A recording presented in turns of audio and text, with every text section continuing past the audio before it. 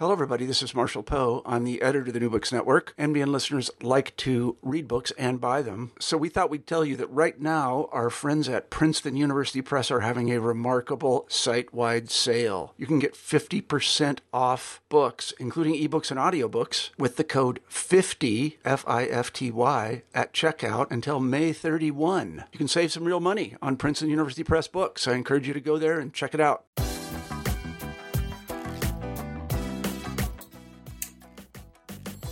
Hello everyone and welcome to New Books in Anthropology. I am Sneha Navarapu, the host of this channel. Today I'm so pleased to have with us Professor Jonathan Parry, Emeritus Professor of Anthropology at the London School of Economics.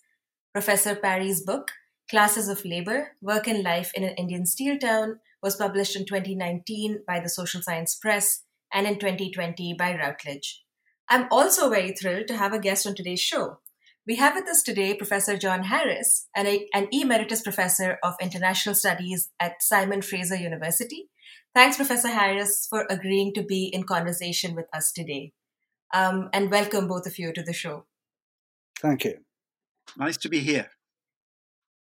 Before we start talking about this wonderful book, we at the New Books Network tend to start out with a biographical question. So since Professor Parry is trained in the British Social Anthropology School of Ethnography, I was hoping that you could tell us a little bit about yourself and how you became an anthropologist and how you started studying India in particular. I became an anthropologist by opting to study it at undergraduate level way back in the early 1960s, where I was trained in the University of Cambridge, which was then quite a kind of flourishing school of anthropology. It was interestingly divided into two antagonistic moieties, the Africanists and the non-Africanists, and I was supervised by a very charismatic figure in the department, Edmund Leach, and I knew from very early on that I was not going to go and work in West Africa, and rather arbitrarily decided that I would go and work in India because I needed something to put down on the form in order to apply for a scholarship. So I got kind of stuck with it, and I've never regretted it. I have regretted in a way that I haven't moved on to study other areas of the world, but once you've invested a bit in a language, unless you're very good at them, the temptations to move around within the same linguistic area are quite strong. Mm-hmm. Yeah, that's an awesome story. I wanted to start talking about the book, and it's such an interesting and rich ethnographic text, and it's really inspiring for some of us younger ethnographers to read something like this. But before we go into it, I was hoping that you could tell us how this book was conceived and how the project unfolded. In other words, what is the story of this book? But also, could you tell us a little bit about the significance of a Bhilai steel plant in the developmentalist desires in post-colonial India? Like, what is it about this particular place that is really important and significant for us to think through? I'll take the first part of that first. I had previously done other kinds of study in India. As a graduate student, I did what was then a conventional village study, and I studied a community in what is now Himachal Pradesh, and it was a study of caste and kinship.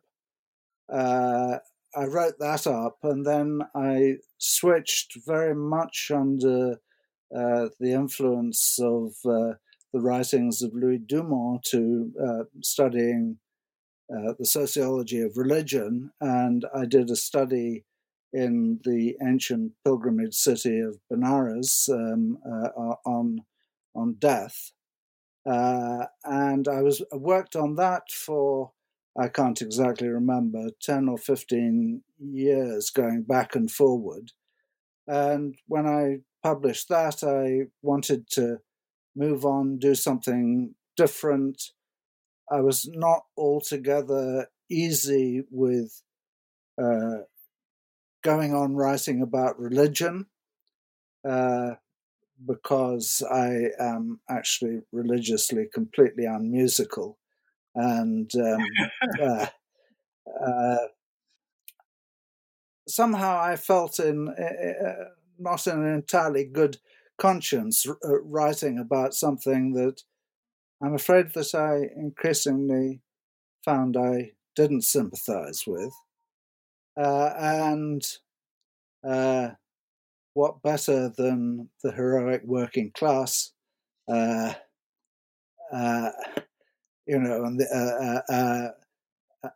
so I became interested in industry and in the industrial working class, and partly that was down to the first book of Michael Taussig, The Devil and Commodity Fetishism, and it was partly down to a student at the LSE who went on to write very different kind of stuff, Chris Pinney, who was doing a study in Madhya Pradesh of an industrial town. And these two people gave me, a kind of excitement about writing about industry, because I thought they showed how you could write about industry in a kind of unpredictable and an interesting way. And that was a kind of major inspiration. I was also somewhat goaded by my long-term mentor and friend of many years, André Bataille, who kept saying, why don't you now do something about modern India, all this stuff about villages and ancient pilgrimage cities and so on. And I kind of partly took this to heart. So really I set out on a kind of reconnaissance trip and went around looking for something that caught my imagination. So I went to visit industries in Rajasthan, in Jaipur, and in Kota, and I went to Bhilai. And anyway, Bhilai really kind of attracted me, and that's how I wound up there. And the project proliferated and proliferated. I started out trying to do something on the plant itself. It was very difficult to get into. So initially I was studying urban neighborhoods, urban busties with a lot of industrial workers. Then I managed to get into the plant. Then I thought that really, the comparison with private sector industry would be extremely interesting. And then I thought, well, most of this workforce is actually in the informal sector. You need to do something on that. So the whole conception of the thing turned out to be something much more general about the landscape of labor. And I was in the privileged position of being able to go back and forwards. And after the first bout of field work, which was, as I remember, 10 or 11 months, I came back to London and I was landed with being what in local jargon is called the convener of the department, basically the head of the department. And field work was great fun, and convening the department was no fun at all. So, not because of my colleagues who were very nice, but because of the bureaucratic nature of the task and the stupidity of the way in which it was set up. Mm-hmm. And so I found that over the years it was more comfortable to go during vacations back to Bhilai than to stay in London and fill in forms.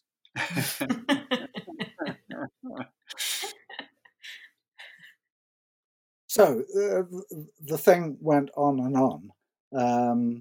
and hence it's all been published at a rather sedate pace. Johnny, tell us about a little bit about Bhilai. Sneha's question. Yes. About Bhilai and the developmentalist sort of vision of Nehruvian India and so on. So in the mid-1950s, Bhilai was a really tiny little village. In 1955, the Indian government signed an agreement with the Soviet Union to set up a steel plant there. This was part of the second 5-year plan, where Prime Minister Nehru basically enthusiastically was building his temples to India's modernity, which were these huge, great dam projects like Bakra Nangal, and these steel plants, one major one of which was Bhilai, built with Soviet collaboration. Another one was Rourkela, built with the aid of the West German government. And then there was Durgapur, built with British help. Bhilai produced its first steel in 1959. By the mid-1980s, it was employing about over 64,000 workers on its direct payroll, and of course many more as a sort of multiplier effect. Since that time, the workforce has significantly declined. I began doing field work there in 1993, when the direct on the payroll workforce was 55,000. And by 2013, when I was still going back and forward to Bhilai, it was down to about 28,500. So this is a very large-scale operation, which is about 36 square kilometers of industrial plant. That tells you something of the size of it, but what it doesn't tell you is the sort of idealism of this project of high modernity that Bhilai really was, as Nehru announced when he came to visit the plant in the early days, a symbol and a portent of the India of the future. It was very much where modern India is going, or the Nehruvian dream of where it should go. And quite a lot of what the book tells us is the fate of that vision and how it has been really quite deeply internalized by quite a lot of its workforce, particularly those directly employed in the plant, who, as I'm sure the conversation will reveal, are rather a kind of privileged strata of the industrial labor force. So, these ideas about modernity are very strongly internalized by workers. The village, by antithesis with modern Bhilai, is constructed as an area of darkness and ignorance. Ideas about, this affects all sorts of things, like ideas that stories and narratives of migration, such that people construct their migration stories as big breaks from the past, from this backward, ignorant world that they've come from in rural India. They have notions of the person that are very much locate themselves in the events of history. That it comes far more naturally to people to talk in terms of events, not structures, to talk in terms of biographical experiences rather than in terms of timeless rules. And I think all this is part of that construction of Bhilai as a place of the great transformation, if you like. And Johnny, what happened to what should we say, the denizens of the benighted world that the migrants came into? What happened to the local Chhattisgarhis in the whole process of the construction of Bhilai and setting up the plant, and what's happened since? Yes, there's quite a lot in the book about this. Basically, I think it was 94 villages were displaced. Those who had land compulsorily requisitioned were paid compensation in accordance with the productivity of the land. They were offered one job per household, but they weren't, unlike other steel cities, they weren't moved en bloc to new resettlement colonies. So they kind of were dispersed amongst the local population.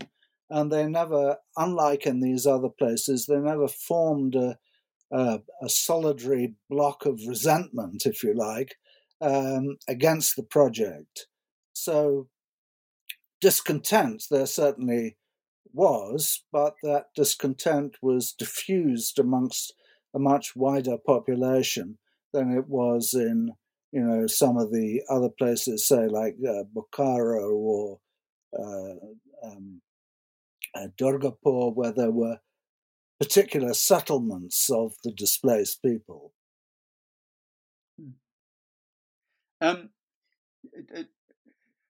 Johnny, I thought that the two overarching arguments of the book are these, and I'm using more or less your words. The first key argument of the book is that working class politics in Bhilai hasn't emerged because the manual labour force is itself deeply divided by class. I mean, I think you're saying pretty directly that, if you will, Marx got it wrong, at least in this place and time. That, I think, is the first major argument of the book as a whole.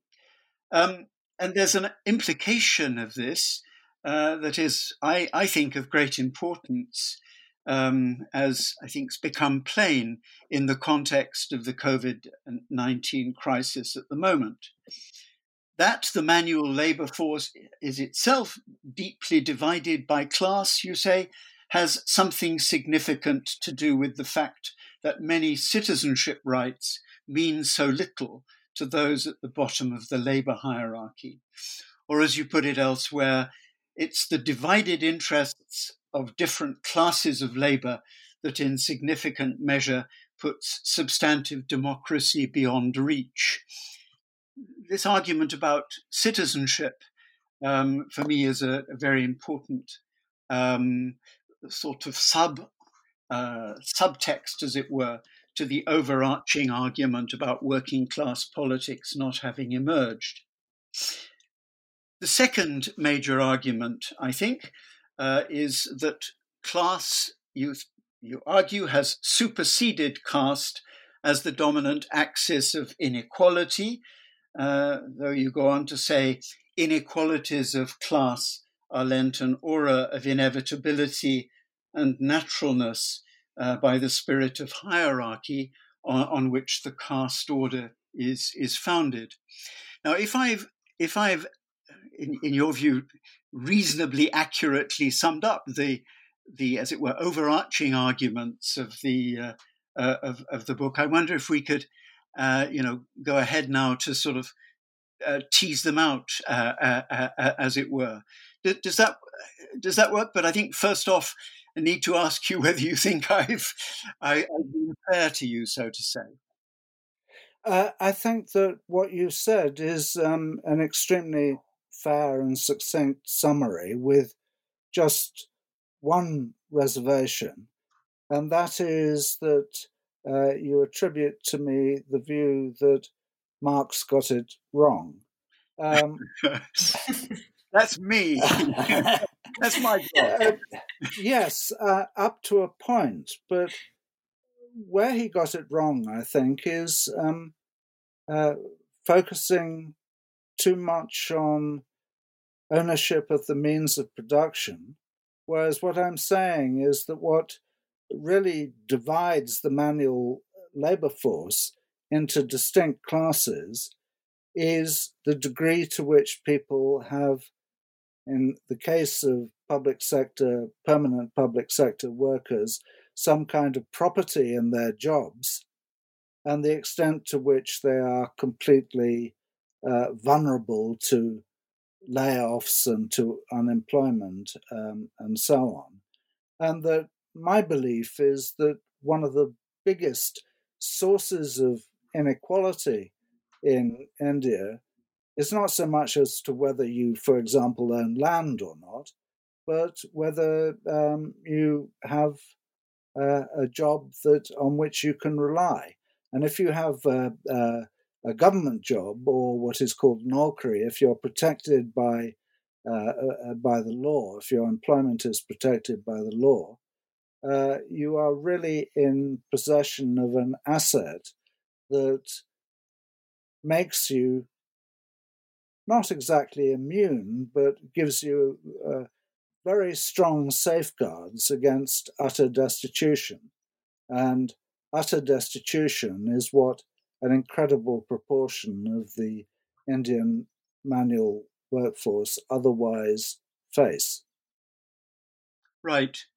So, really, your conceptualization of class, I think, is pretty clear. Owes a great deal to Weber.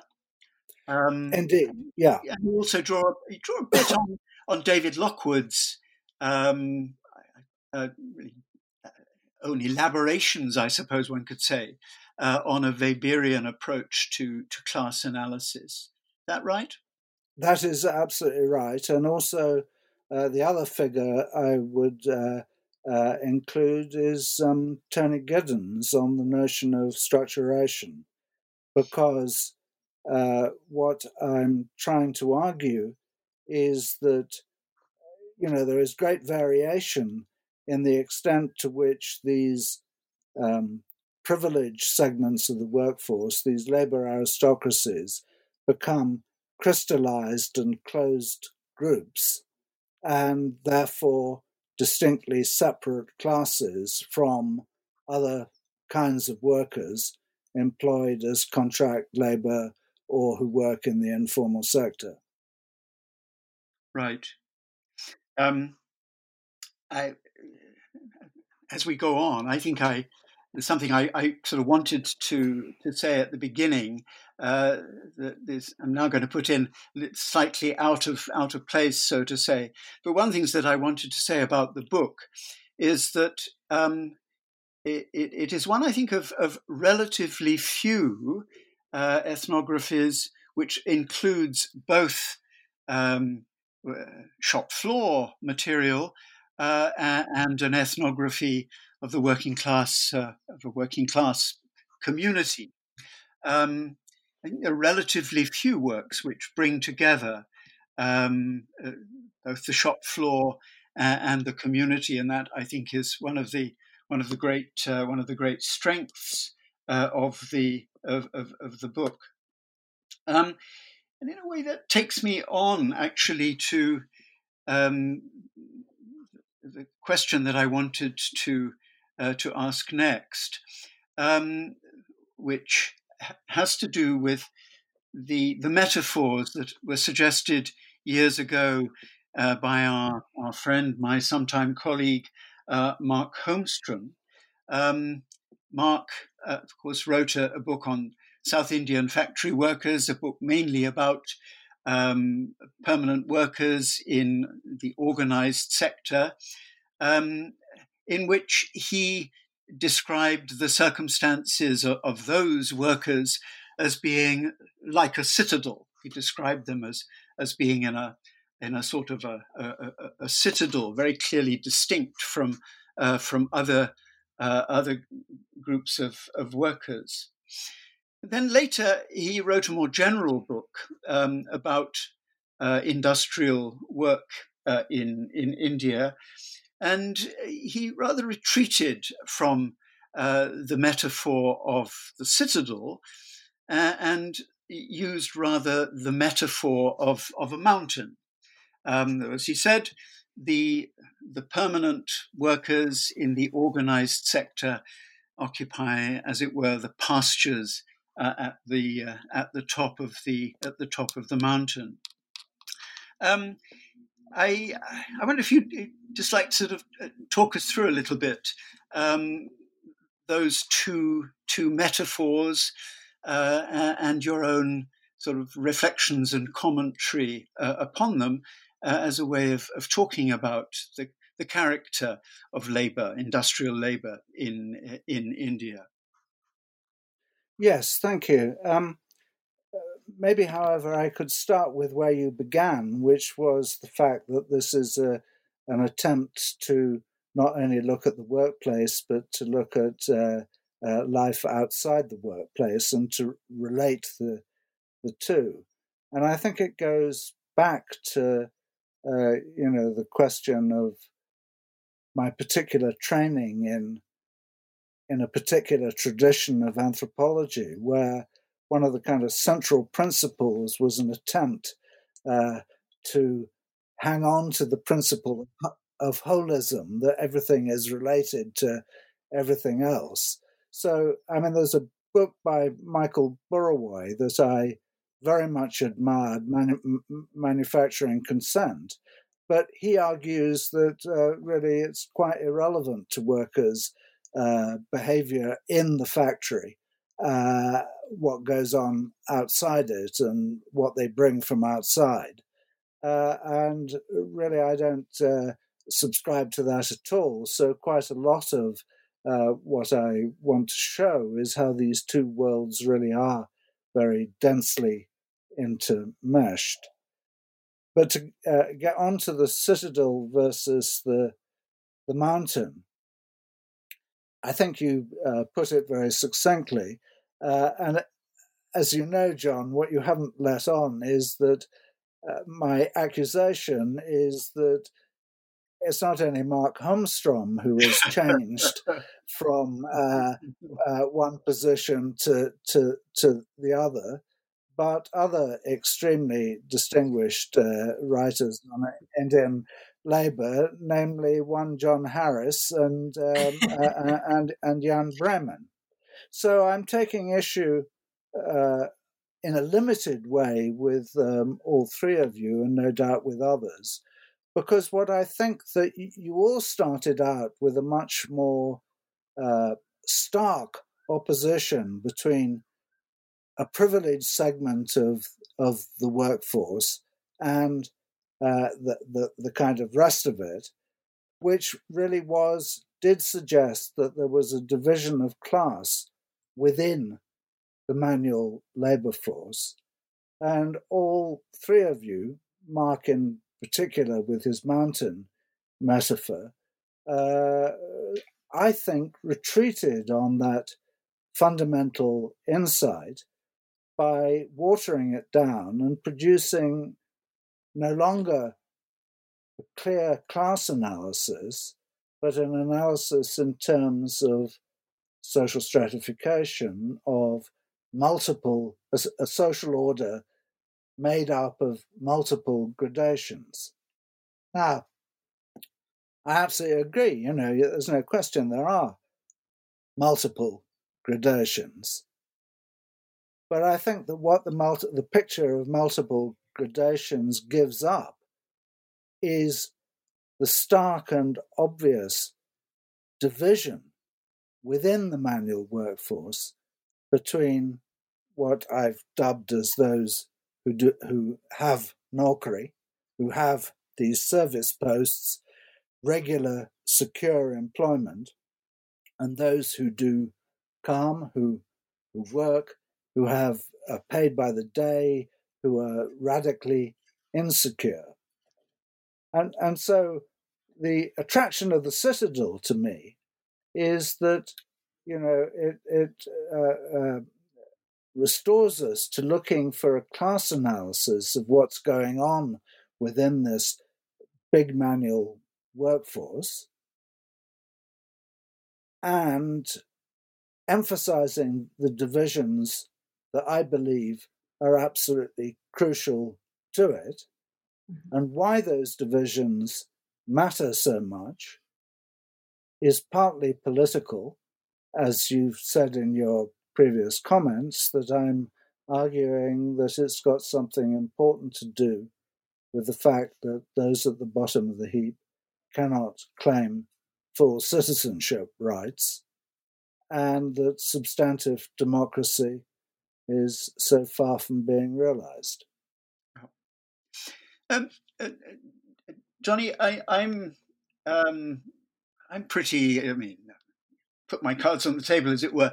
I'm pretty convinced by your argument, and I also respect very much the criticism that you made of the work that I did in Coimbatore many years ago. But there is just one aspect of the Coimbatore work which I think perhaps you underestimate a little bit. What I was impressed by in particular was the ways in which the permanent wage workers and those from among what you refer to as the labouring classes, the ways in which the labour aristocrats, the permanent wage workers, and the members of the labouring classes actually come together, as I observed it in parts of Coimbatore, in politics. The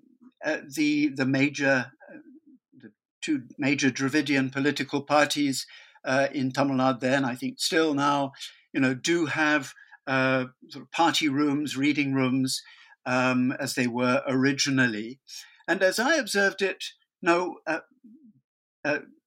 members of the labouring classes and members of the labour aristocracy come together in those politics, and it was that which led me to sort of rather retreat a little bit from the argument that I put earlier about the fairly radical distinction between the permanent wage workers in the organised sector and the rest, so to say. And this just sort of makes me want to note in passing, though it's something that you might want to comment on at some point, which is that I thought, when I reflect on it, you say actually rather little in the book about the engagement or not of workers in their different, whether the Naukri guys or the labouring classes, those who are engaged in Kam. You say rather little about their engagements in party politics, in electoral politics. Is that because there wasn't much of it to be observed, to be engaged with, or is there some other reason why there's rather little in the book, as I saw it, as I read it anyway, about that aspect of life in the community outside the workplace?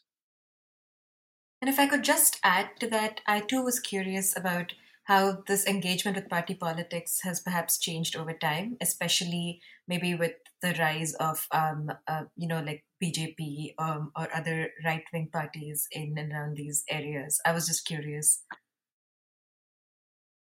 Yeah. Okay. Thanks. So, to go back to the beginning of what you said, John,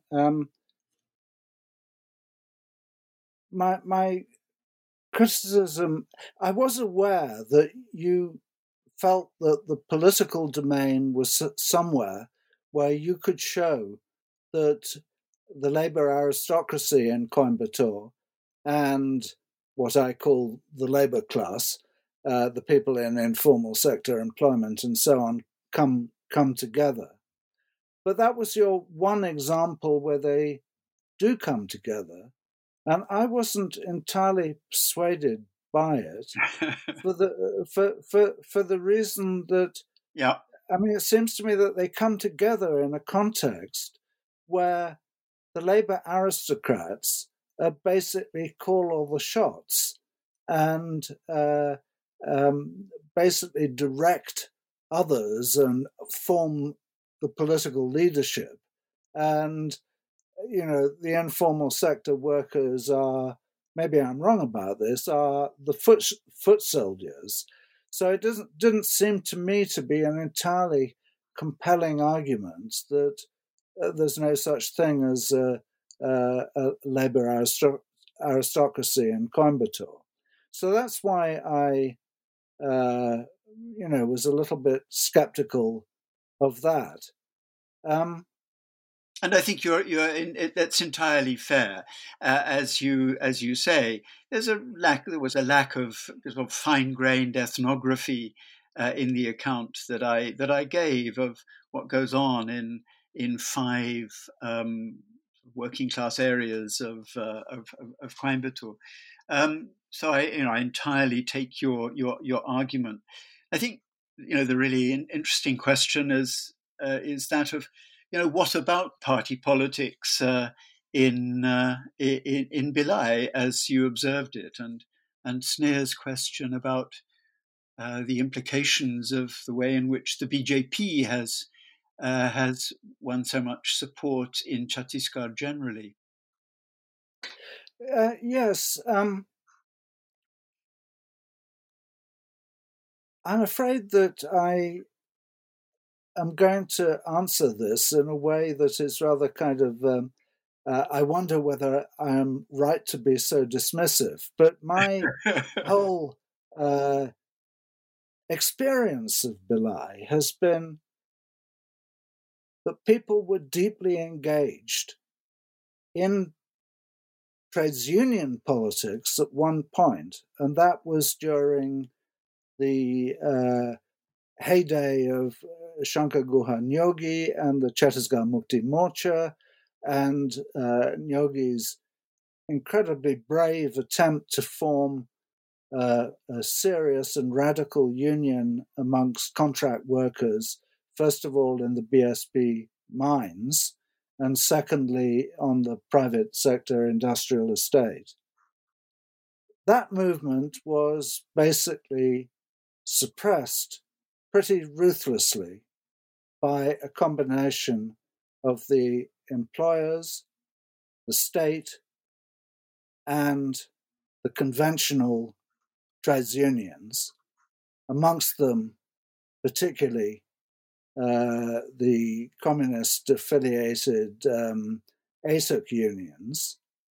And there was more or less sort of internecine warfare between the Chhattisgarh Mukti Morcha and ATUC on the Bhilai private sector industrial estate. Nyogi, as you know, was assassinated. The movement was effectively repressed.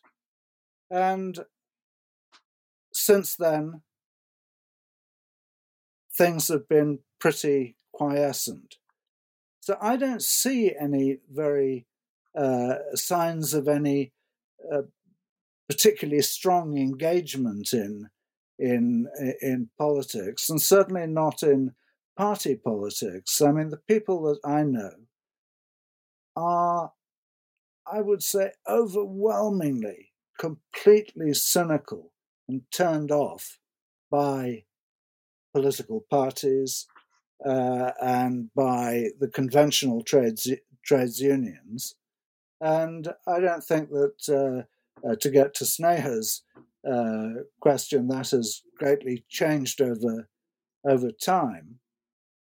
Though I have to admit that over the time I've been going to Bhilai, which is from, was roughly the 20 years between 1993 and, say, 2013, I was going there more or less every year.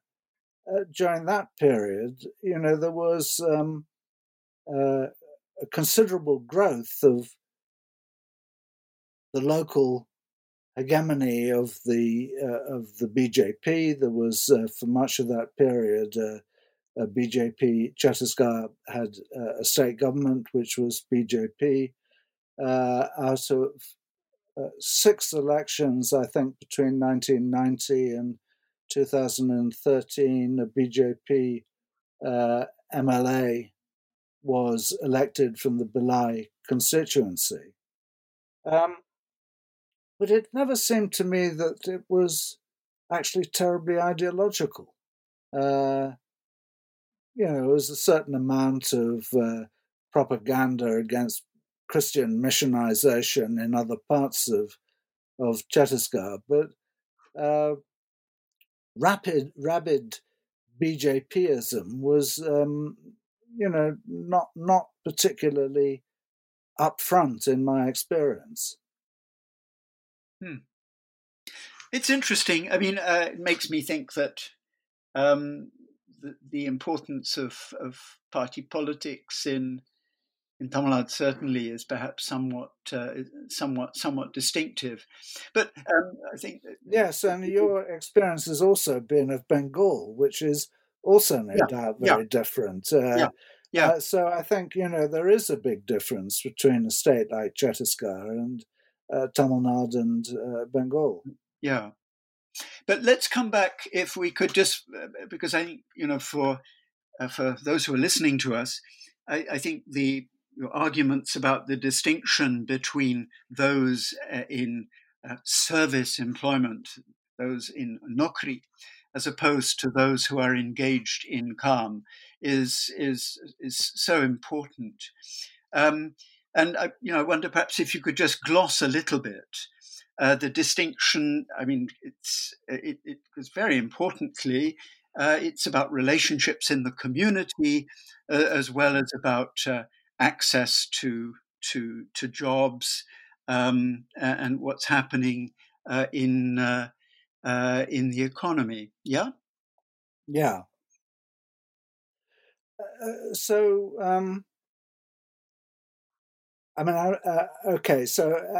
Fundamentally, these two sets of workers seem to me to be set apart and distinguished in all kinds of ways, in terms of lifestyles, in terms of the size of the purse, how much they actually earn, preeminently in terms of their security of employment. They inhabit really extraordinarily different kinds of worlds. That has a fundamental spin-over into all sorts of other aspects of life. And the whole of the last part of the book is about, as it were, is about the life cycle of the individual and how the childhood of kids who are born into the world of workers who have these secure positions of Nokri are very different from the childhoods of people who are informal sector workers, how suicide patterns in the two groups are very different, marriage patterns and household composition and household structures are also characteristically different. Attitudes to the stability of marriage, that the labor elite, basically, marriages have become very much more stable. Consequently, children are far less likely to grow up with half and step siblings because there are much fewer remarriages and so on. So, the texture of kinship is also very, very different. Sorry, I'm just sort of. Yeah, please. Can I come back in? I think at some point you suggest that the Labour aristocrats, in some ways, in some contexts, may be seen as it were, exploiting the labour of others. This, of course, is in a context in which, in Bhilai, as has been very generally the case across India, vastly increased reliance on contract labour, contract workers, even within, as in the steel plant in Bhilai, as it were, the high places of the organised sector. So quite a lot of the book is actually about that development of increasing reliance on contract labour. But I think you go so far as to argue that the permanent wage force in the steel plant in Bhilai are, in a sense, exploiting the labour of the contract workers. Is that right? Yes, that's absolutely right. And I realise that this might be a bit of a shock to some people, but that's why I thought it was important to raise it.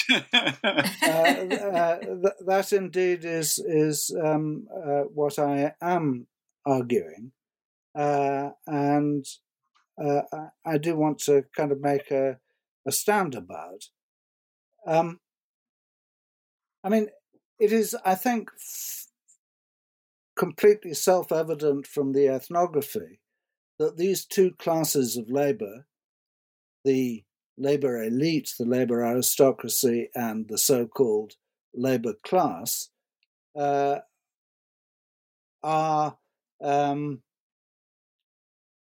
absolutely kind of set apart in terms of their political interests, and that there is, in a number of contexts, very different material interests that set them set them in opposition to each other, and that there is overt competition between them. So these two classes of labour are in competition in certain circumstances, I'm arguing, but that there is also a relationship of exploitation between them. And one less important ground for pointing that out is that these aristocrats of labour are, very often they're landowners who are, they're investing in land, and that land they are employing agricultural labour on it. They're running moonlighting businesses in which they're employing members of the informal sector labour force. Sometimes they have domestic people cleaning their houses and so on. These are the women of the labour class. They're engaged in money lending. Who are they lending money to? The informal sector labour. So that's one aspect of it. But the more important aspect of it is that these labour aristocrats, as I hope the book documents uncontestably, are earning maybe 10 times as much as anybody would ever earn in an informal sector job, 10 times as much perhaps as a contract labourer in the plant would get. And not only are they earning that much more, but they are working very much less. The work regime, they're working with a far smaller intensity. Yeah. Ergo, it's these contract labourers who are paid a pittance and are doing all the work, who are actually sustaining a whole public sector operation that allows the labour elite to be so comfortably positioned, to earn so much and to work so little. That sounds to me pretty much like what Marx meant by the expropriation of surplus value. Exploitation. Okay. I think it's further. Just one small additional piece of evidence for that is that somewhere I quote a very interesting report by Nirmal Sengupta from the 1980s, who had studied contract labour in the Rourkela steel plant. And one of the things that Sengupta says is that contract labour is most prevalent where the workforce is best organised and the unions are strongest. And he's suggesting that that is obviously because contract labour is in the interests of what I'm calling the labour aristocracy. What interests? That it enables them to go on being paid well for relatively undemanding work regimes. Yeah, it's a strong argument, and I mean, I found very compelling in the book, your account of the behaviour of the permanent workforce in the steel plant towards the contract workers. The powerful sort of image of the permanent member of the Bhilai workforce, who is actually a Dalit, ordering around the contract workers, and then the account that you give of the very different social relationships between amongst the permanent workers as compared with those amongst the contract labour in the plant, which is sort of pushing me to want to get us towards a discussion about that second major argument that I think the book develops about about class superseding caste as the dominant axis of inequality. But just before we get on to that, I just wonder if we could just talk just a little bit about the division amongst manual workers and its influence on citizenship. I'm just wondering about sort of struggles over rights of citizenship in Bhilai. Perhaps this is because it's been a particular interest of mine. But I'm just wondering about what you observed of struggles over access to the PDS or access to other public services, and the differences between those with Nokri and the guys at the bottom of the heap who are engaged in calm. John, as you know, because you've been kind enough to give me some helpful comments, I've recently been writing up some diaries that my collaborator Ajay, who I hope is not going to get forgotten in this conversation, by the way. Mention more than we have done. But Ajay has been sending me. He has been, as you know, John, running a lockdown relief operation, giving food to stuck migrant workers who are left stranded and destitute in Bely. And through his work, I've learnt a certain amount about how the food public distribution system works. But actually, while doing the field work, of course, I was aware of people queuing at the ration shops and so on, but not of any strong political action in relation to it. One kind of engagement that I was pretty aware of was Sadnamis, that is, people, Dalits, taking out police cases for alleged molestation and atrocities against high caste people. And that certainly was something that, there was a good deal of activism about that, was pretty visible. Otherwise, it was a pretty politically quiescent population, it seemed to me, except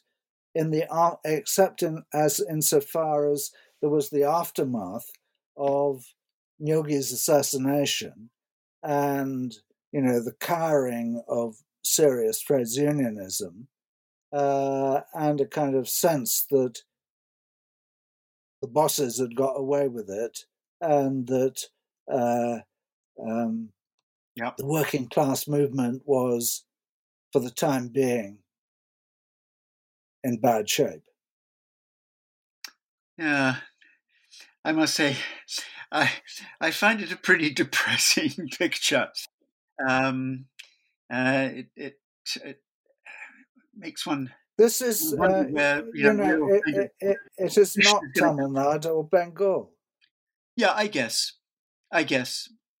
And so we get into questions about, why there are such variations across the country in terms of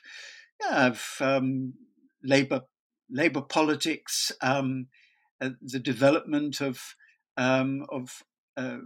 resistance, of opposition politics in general. But I guess that these are big questions which take us somewhat away from the book, and I think it probably. But it would help. I would be interested to know what you think I might have missed in the way of documenting serious political currents that would give a more optimistic and activist picture.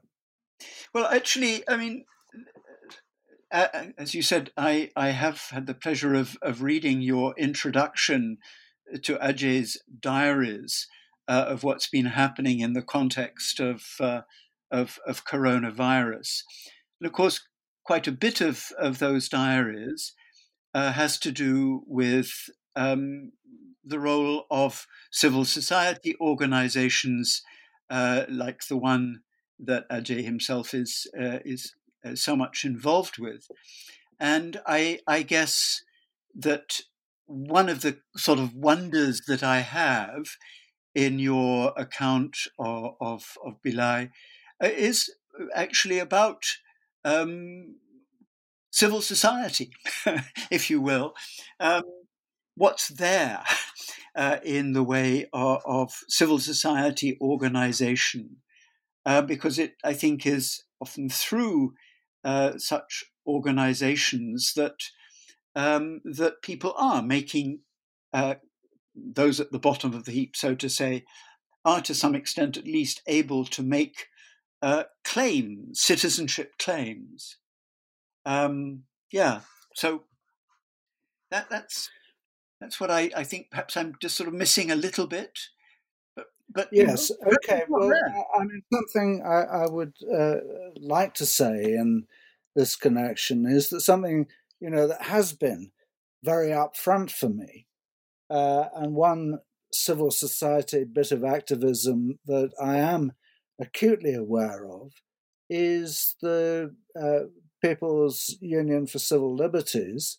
Yeah. And what listeners may not know is that my collaborator and research assistant, Ajay TG, who's been a very, very important part of this project, was arrested in 2008 in connection with really a short film that he made in defense of Dr. Binayak Sen, who is still under trial for alleged sedition and giving support to the Maoist movement. So, I mean, Ajay's arrest, imprisonment, and subsequent release, were an important window for me on local civil society. And one thing that I can report that is sort of rather directly relevant to the argument of the book is that during the time that Ajay was in jail, all our friends in BSP just refused to have anything to do with him or his family. They wouldn't speak to me on the phone, people were seriously kind of frightened. Yeah. And, the Blau Steel plant provides wonderful employment, but it does make people really fear losing their jobs, and they are politically cowed. Yeah. It's important, I think, to reflect that, Ajay's arrest was in 2008. More recently, in the period of the Modi government, many of us have been concerned with the arbitrary arrests of activists. Perhaps the most striking, for you and me, Johnny, would be the arrest of Anand Teltunde. Absolutely, yes. But it's, what happened to Ajay is an important reminder that the way in which a reminder of the way in which previous regimes have also used the forces of the state to suppress critical voices. Didn't all start with Mr. Modi, even if things have got worse in the era of Mr. Modi. But I think we should move on, and I should, Sneha, let you come in pretty soon into the discussion, because I think that we haven't given much space so far to the second really important, as I saw it, overarching argument of the book, which is about the way in which class supersedes caste as the dominant axis of inequality. That's obviously an extremely important argument. As you make it, you also, Johnny, develop some criticisms, some critical commentaries, perhaps is the way to put it, on the argument about the substantialization of caste, which has been developed over the last good many years now, really, since Dumont. I wonder if you would like to just take a few minutes to explain your argument, and then I do have one or two kind of questions about it. Yeah. Yes, sure. Let me see if I can do that fairly succinctly. So, the first and probably central proposition is that classes eclipsed caste as a source of identity. It's been eclipsed also as a main determinant of life chances. I think this is rather well illustrated I hope it's rather well illustrated by the chapter on childhood, which basically tries to show how very different the childhoods of kids who are the sons and daughters of the Labour elite are from those the children of the Labour class. Right. The most important framework, in a way, is to go back all the way to the beginning of the 20th century when Célestin Bouglé tried to outline the main morphological characteristics of the caste system. And he said that basically it consists of three key principles: the hierarchy of castes, the division of labour between them and the interdependence that results from it, and their separation, or what he called their mutual repulsion. And the general consensus of the literature is that, anyway, since India's independence, the hierarchical aspects of caste have been ideologically downplayed and are less important, that it's no longer in many contexts quite respectable to talk about hierarchy. The division of labour and interdependence has basically been destroyed by the market and changes in the economy. And that what we're now left with is Bouglé's third principle, separation. That castes continue to be radically set apart from each other, identify themselves as being different, and that one key aspect of that, for example, would be the continued importance of the principle of endogamy, that you can only marry within your own caste. My pitch has been that actually separation in Bhilai, and I claim that my material documents this, has also been very considerably weakened, and that now is above all weakened by the intrusion of class, such that now economic differentiation within the caste means that people identify more with people in other castes who share their class positioning with them than they identify with members of their own caste who are differentiated from them by class. So that what we actually get is a real decline in separation as well. And there's a chapter on marriage, which is absolutely kind of crucial to this, because what it documents is an enormous growth in intercaste marriages, and particularly marriage being rather unstable.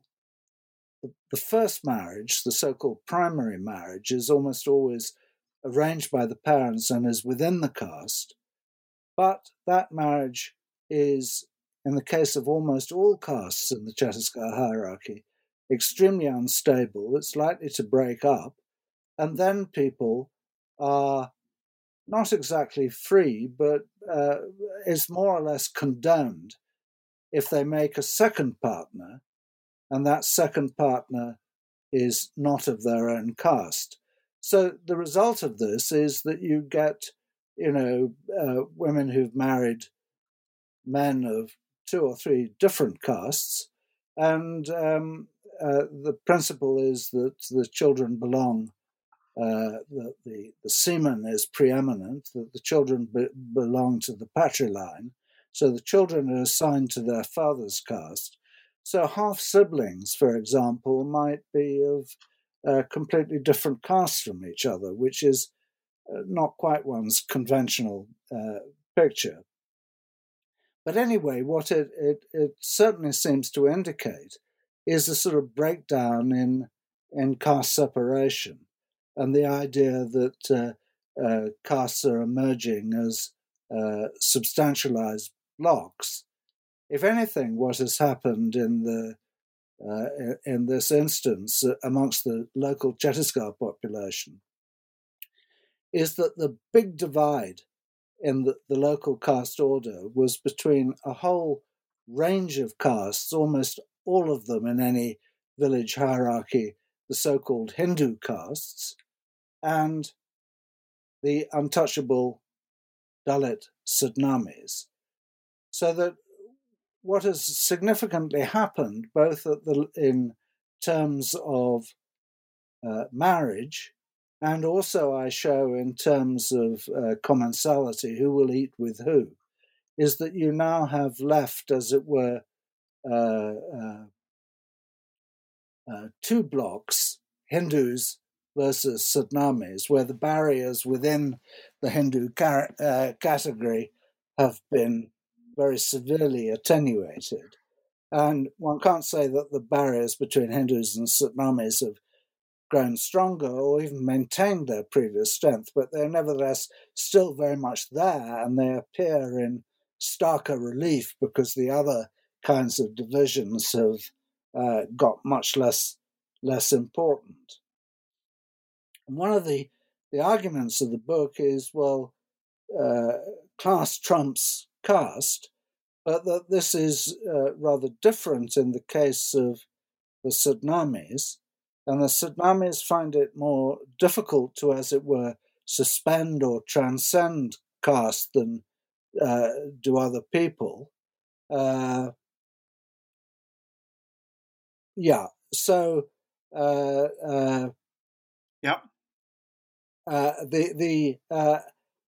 and also that there is the important point that very often through reservations, it is your caste that determines your class because it gives you access to reserved posts, which are these privileged positions, say, as a worker in the Bhilai steel plant. So and can I maybe just say one final thing, and then I'll keep quiet. So Sadnami identity is, in a way, a kind of mark of Cain, in a way that other kinds of caste identity are not. But one of the pitches that I'm trying to make is that caste in different contexts and different kinds of setting within Bhilai, and obviously this is more generalizable, means very different things. That caste in the public sector steel plant is different from caste amongst private sector workers for reasons we could go into if you want. That caste in certain kinds of, in the township and in the new middle class housing colonies is different from caste in these old villages now swallowed up as labor colonies within the town, and so on. Right. I just wonder, how Bhilai specific. There's a lot of. I should perhaps preface the remark by saying that I think your ethnography is very compelling, and I'm entirely persuaded by your arguments about the way in which class supersedes caste. But I'm just wondering whether there isn't a good deal of sort of Bhilai specificity about it. Bhilai, it seems to me, really has been quite a melting pot in a way which I think, as you show in it later in the book, isn't true of the other sort of, in some ways, comparable steel towns, and pretty certainly isn't true, well, say of Coimbatore, with which I'm familiar, also an old industrial town. And I'm just sort of wondering whether your argument doesn't actually suggest underestimation of the importance of what is effectively caste-based differentiation in other parts of the country and in other contexts. I mean, I think of Anirudh Krishna's work on, who gets into the better engineering colleges and business schools. And caste really has a lot to do with who gets into those places. And then, on the other hand, there's work like Barbara Harris White's or Jan Bremann's, which seems to show a great deal of caste-based sort of caste or region-based segmentation, in the way in which people access different sorts of jobs. I think I remember a conversation with you many years ago about head-loading labour at bus stands or that sort of context, where certainly in my experience, who can become a head-load worker at a bus stand depends very much on their caste and where they come from. And if you don't have that sort of background, you don't get that sort of a job. So I'm just reflecting that it seems to me that, as I say, while your argument is very persuasive, there are other contexts, other parts of the country in which I think caste maybe remains much more significant as an axis of inequality than seems to be the case in Bhilai. Do you think I'm talking through the top of my hat, or there's something in the argument? Was that addressed to Sneha or to me? Well, to both of you, actually. But why don't you start off, and then I'll hand over to Sneha. There's been far too much. Yes. I mean, I'm glad of all that, John, and I mean, it raises a number of things I want to say. I'm not quite sure that I'm up to saying them sufficiently articulately, but let me at least make a stab at it. I think that a lot about what the situation I describe for Bhilai is specific to Bhilai, but that I'm unembarrassed by that, because what really interests me is the processes that produce that specificity. And I think that those processes are very general sociological processes that are applicable across the board. And above all, the one that I pick out is the notion of structuration. I mean, it's a somewhat unattractive term, but we're stuck with it. The extent to which the Bhilai labour aristocracy has become a closed group is, I think, more extreme than in a great many other contexts. And that has to do with all the things that Giddens originally pointed out. I mean, the degree of mobility,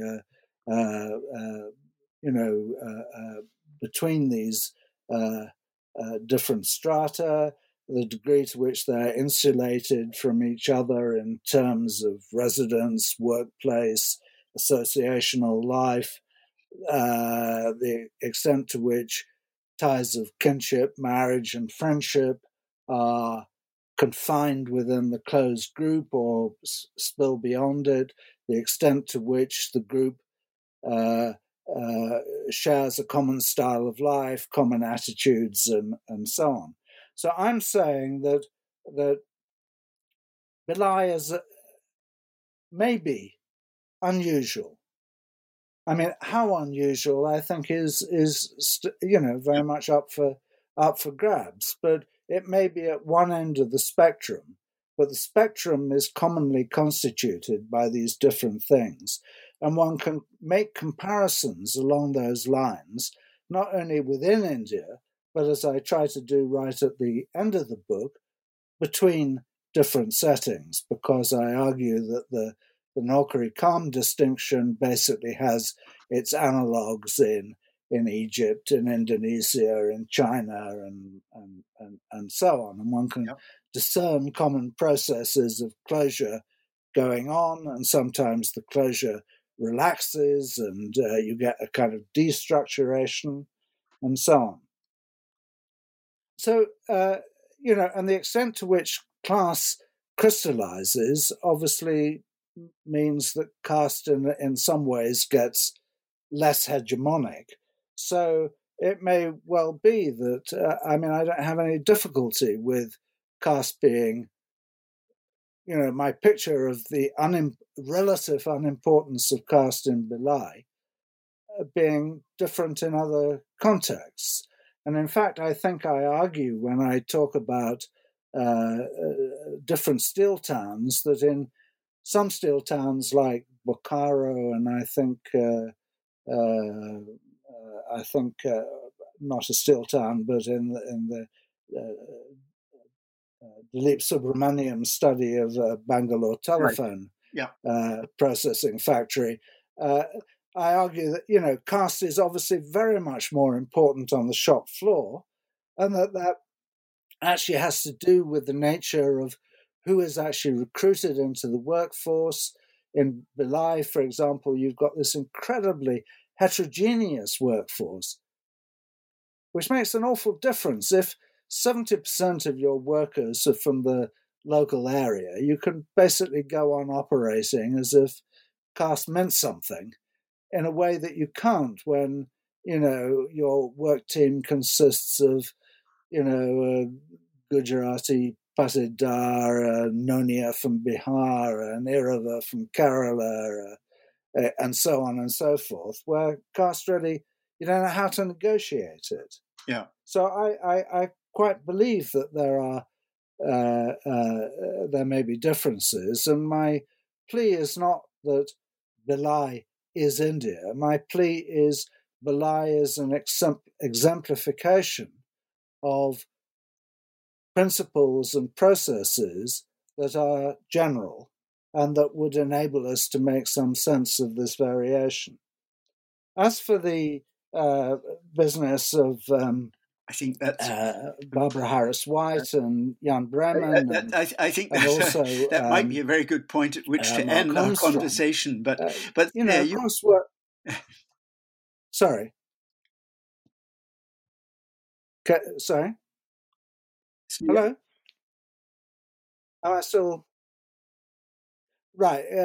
So can I just finish that? Which is okay, John. Your point is that I'm perfectly familiar on Raipur railway station. There are no Sadnami porters. They're kept out, and most of the licensed porters are, I think, Telis, sows. So we're all kind of familiar with that, and I agree.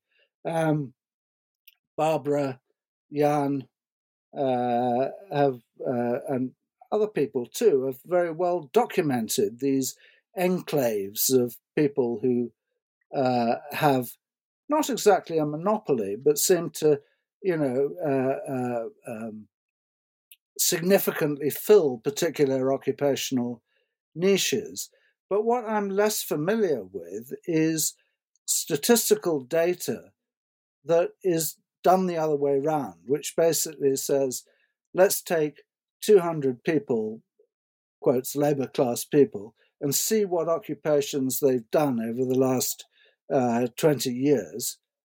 And you will find anyway in Bhilai, and I suspect elsewhere, that if you do it that way around, you'll find that there is actually a very considerable mobility between, say, being a porter in a vegetable market and being a rickshawwala, and so on, in a way that there isn't that mobility between being a porter in a vegetable market and having sarkari nokri, a regular government job. Yep. Sorry, I've droned on for... No. I mean, these are very, very important points, I think, about the argument as a whole. And, I just want to, I suppose, underline what you were saying about the processes that, you're not, that Bilal exemplifies processes of structuration working out in particular ways. Those processes will work out in different ways in other contexts. These, I think, are very important arguments that you develop very well in the book. Sneha? Yeah. So, as someone who has grown up in a government housing colony, my dad works for a government organization, so I've grown up in these colonies, and I was very intrigued by your arguments and observations about how the provision of housing by the Bhilai Steel Plant functions somewhat as a disciplinary tactic, perhaps in the service of producing a politically passive workforce. And you show how this is not really straightforward, but rests on notions of BSP being like a model employer. And while we were talking about caste and the Satnami Hindu distinctions and how this works in outside the shop floor life, I was curious to hear more, I guess, about how caste functions in these housing colonies as well as the bastis. What are the sort of differences in the way the processes of class structuration play out with these like spatial sort of built environment relations, I guess. And yeah, I was curious about that. Yeah. Maybe I could start with the second part of that, mm-hmm. How caste plays out in the housing colonies. If we're talking about the BSP township, then I think this is really very important that the housing is allocated by a township housing committee, which is, of course, predictably accused of a good deal of corruption, but who knows? Corruption is often exaggerated as well as concealed. But, apart from small enclaves of, I can think of one in particular, of sweepers, caste really, people live in the township in a completely jumbled up kind of way, so that your next door neighbors are likely to be, from a completely different regional ethnicity, about whose caste you know absolutely nothing, because it's all completely incomprehensible to you what goes on in Bihar if you come from Malabar, or what these castes signify. So that caste in the township really doesn't seem to me, none of my experience suggests that, it's a particularly big deal, except when, young people get off together and it turns out that the Dalit boy has got off with the Brahmin girl. But even then, reactions are a great deal more temperate than one would expect from many other Indian contexts. There's the more kind of abstract. So that's the BSP township. I mean, I've also lived in bits of sort of lower middle class housing in Bhilai, which are these new housing colonies. And one of them that I lived in for a time, it started out being plots of land bought by bought by Malayalis and bought by Bengalis. But after, a couple of decades, people had sold up, moved out, and so on. So, those ethnic enclaves had been completely kind of disrupted. So again, my experience of that kind of world of Billai is that caste is not all that significant. And I remember in that particular neighborhood actually once asking a rather tactless question of my next door neighbor about somebody's caste, and a look of, I might have been asking, an American family about incest in the family.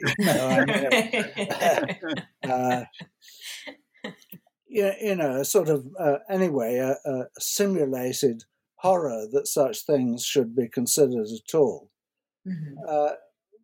which, is part of the spirit of it.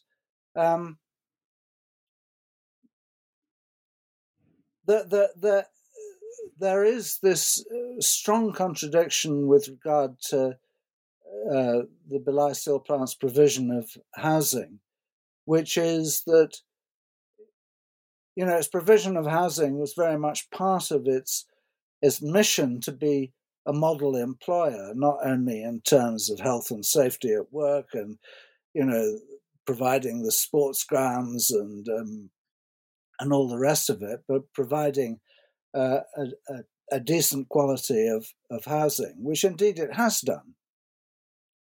But that housing has actually always been run by the company. And so there's been no, local democracy about it. So this model employer, which is supposed to produce model citizens, is actually not producing model citizens. It's producing people who are kind of completely politically passive because they never have to, engage at all about, how the roads are maintained or the water supply improved or whatever. It's done by the company. Yeah, that's really interesting.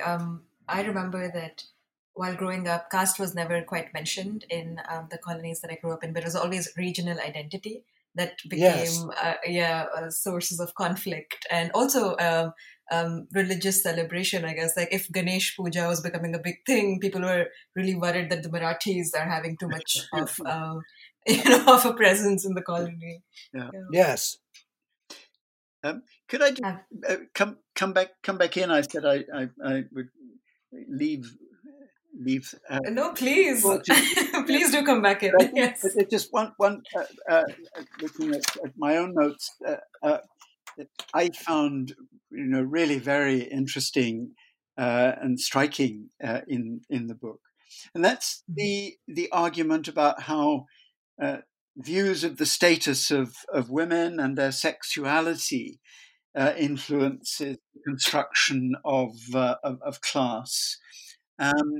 And I think it would be a shame if we didn't give you a chance, Johnny, to talk a little bit about that part of the argument. Yeah. Right. Well, broadly, the proposition is that for the industrial employment in Billai is very, very masculine. The Billai steel plant workforce itself, apart from in things like its hospital, its teaching, and so on, is almost exclusively male. The big companies on the industrial estate, the private sector companies, also it's a male workforce. So what's open to women amongst the kind of manual labor force type households? Well, the respectable ones, like who can afford it, like the wives and daughters of Beli steel plant workers, are basically at home. And they're at home because working outside the home is, on the whole, not respectable. And it's not respectable because the main kinds of jobs that they can get are things like construction site labor on the roads, contract cleaning in the steel plant. That's one. Domestic service is another.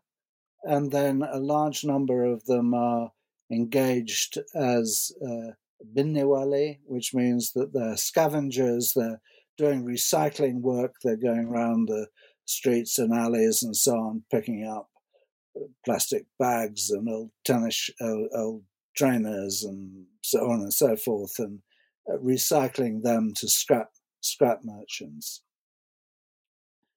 The main part of this argument was constructed on the basis of the ethnography of construction site workers. And what was sort of important about this is that these women were subject to a great deal of male predation, male sexual predation. Some of them were having spontaneous affairs with people who were, work colleagues, but quite a lot of them were being expected to have affairs with people above them, contractors and supervisors and house owners and so on.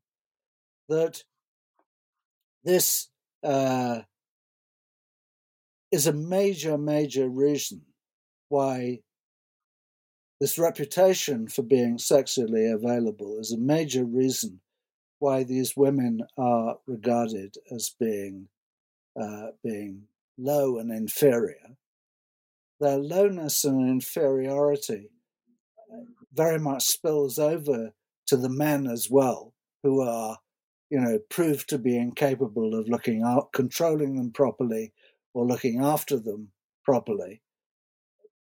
Probably the reason is that they have to go out to work because they simply can't make ends meet otherwise. But that's the way it's constructed. So that the sexuality of these labor class women becomes proof of the inferiority of the labor class as a whole. And the argument is that what gives this a particular salience are the values of caste, which are, as it were, carried over into the domain of class.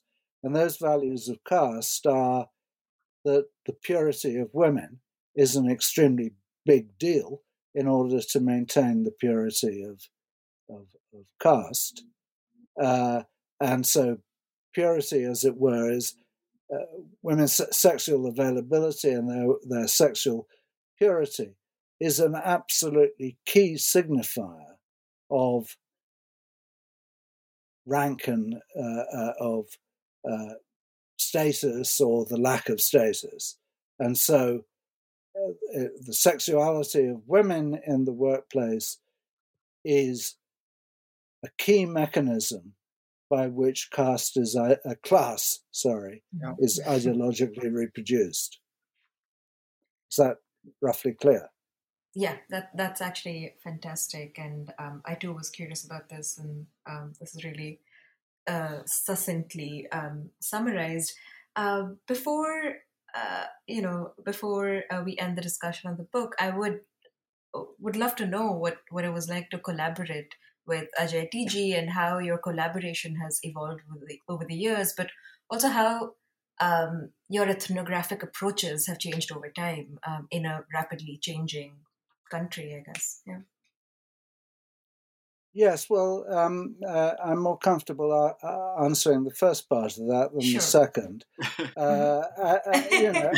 Ajay has been, a really important part of this study. I mean,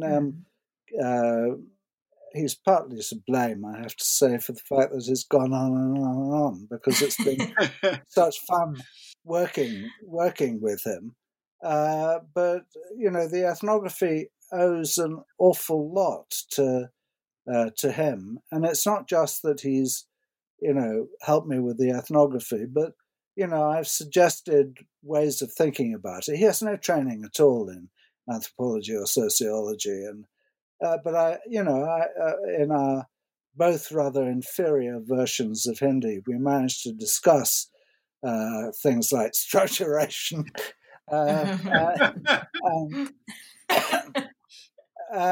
He's made often very, very acute comments. So I really can't say how grateful I am for his input. And I've described in an article I wrote for Focal, which is really about his arrest, how we first met, and completely by serendipity, and he started taking me around, and he was doing this appalling job for a Calcutta gearbox manufacturer, and hated it, and started working for me part-time. And just whenever I've gone back to Bhilai, if he's been free, he's made time for me. He's gone on being associated with the project. As for how my ethnographic approach has changed over time, I'm not sure that I'm terribly conscious that I'm very conscious that, I started the Bhilai study in September 1993, and I thought that, at least by 1998, I would be shot of it. I've gone on going back there. So a certain sort of, mind you, I went back a lot to Benares, but so a certain sort of tolerance of extending it over time, and a certain kind of consciousness, both of the advantages of that. It is just amazing how, when you already know people quite well, you can show up and within the first 24 hours you can have filled a notebook with the latest wonderfully interesting gossip, Right. Which is terribly interesting and kind of gratifying. So, the long-term nature of the fieldwork has real advantages, but it has real disadvantages as well, which is that, your subject matter keeps changing under your feet. And it's like the English metaphor of painting the Forth Bridge, is it, John? That's right. A Forth Bridge job. Yes, you took on a Forth Bridge job because, of course, just as the Forth Bridge starts rusting as soon as the paintwork's finished, you were, Bhilai was always changing as you were studying. Yeah. So, Sneha, perhaps you'd say in what way you would expect. What sort of answer would you have expected to this question? How has your ethnographic approach changed? I've got older, I've got more ancient. It means that, it means actually it does mean important things. Yeah. It means that it's much easier now for me to talk to women than it was when I was, a 23-year-old graduate student. And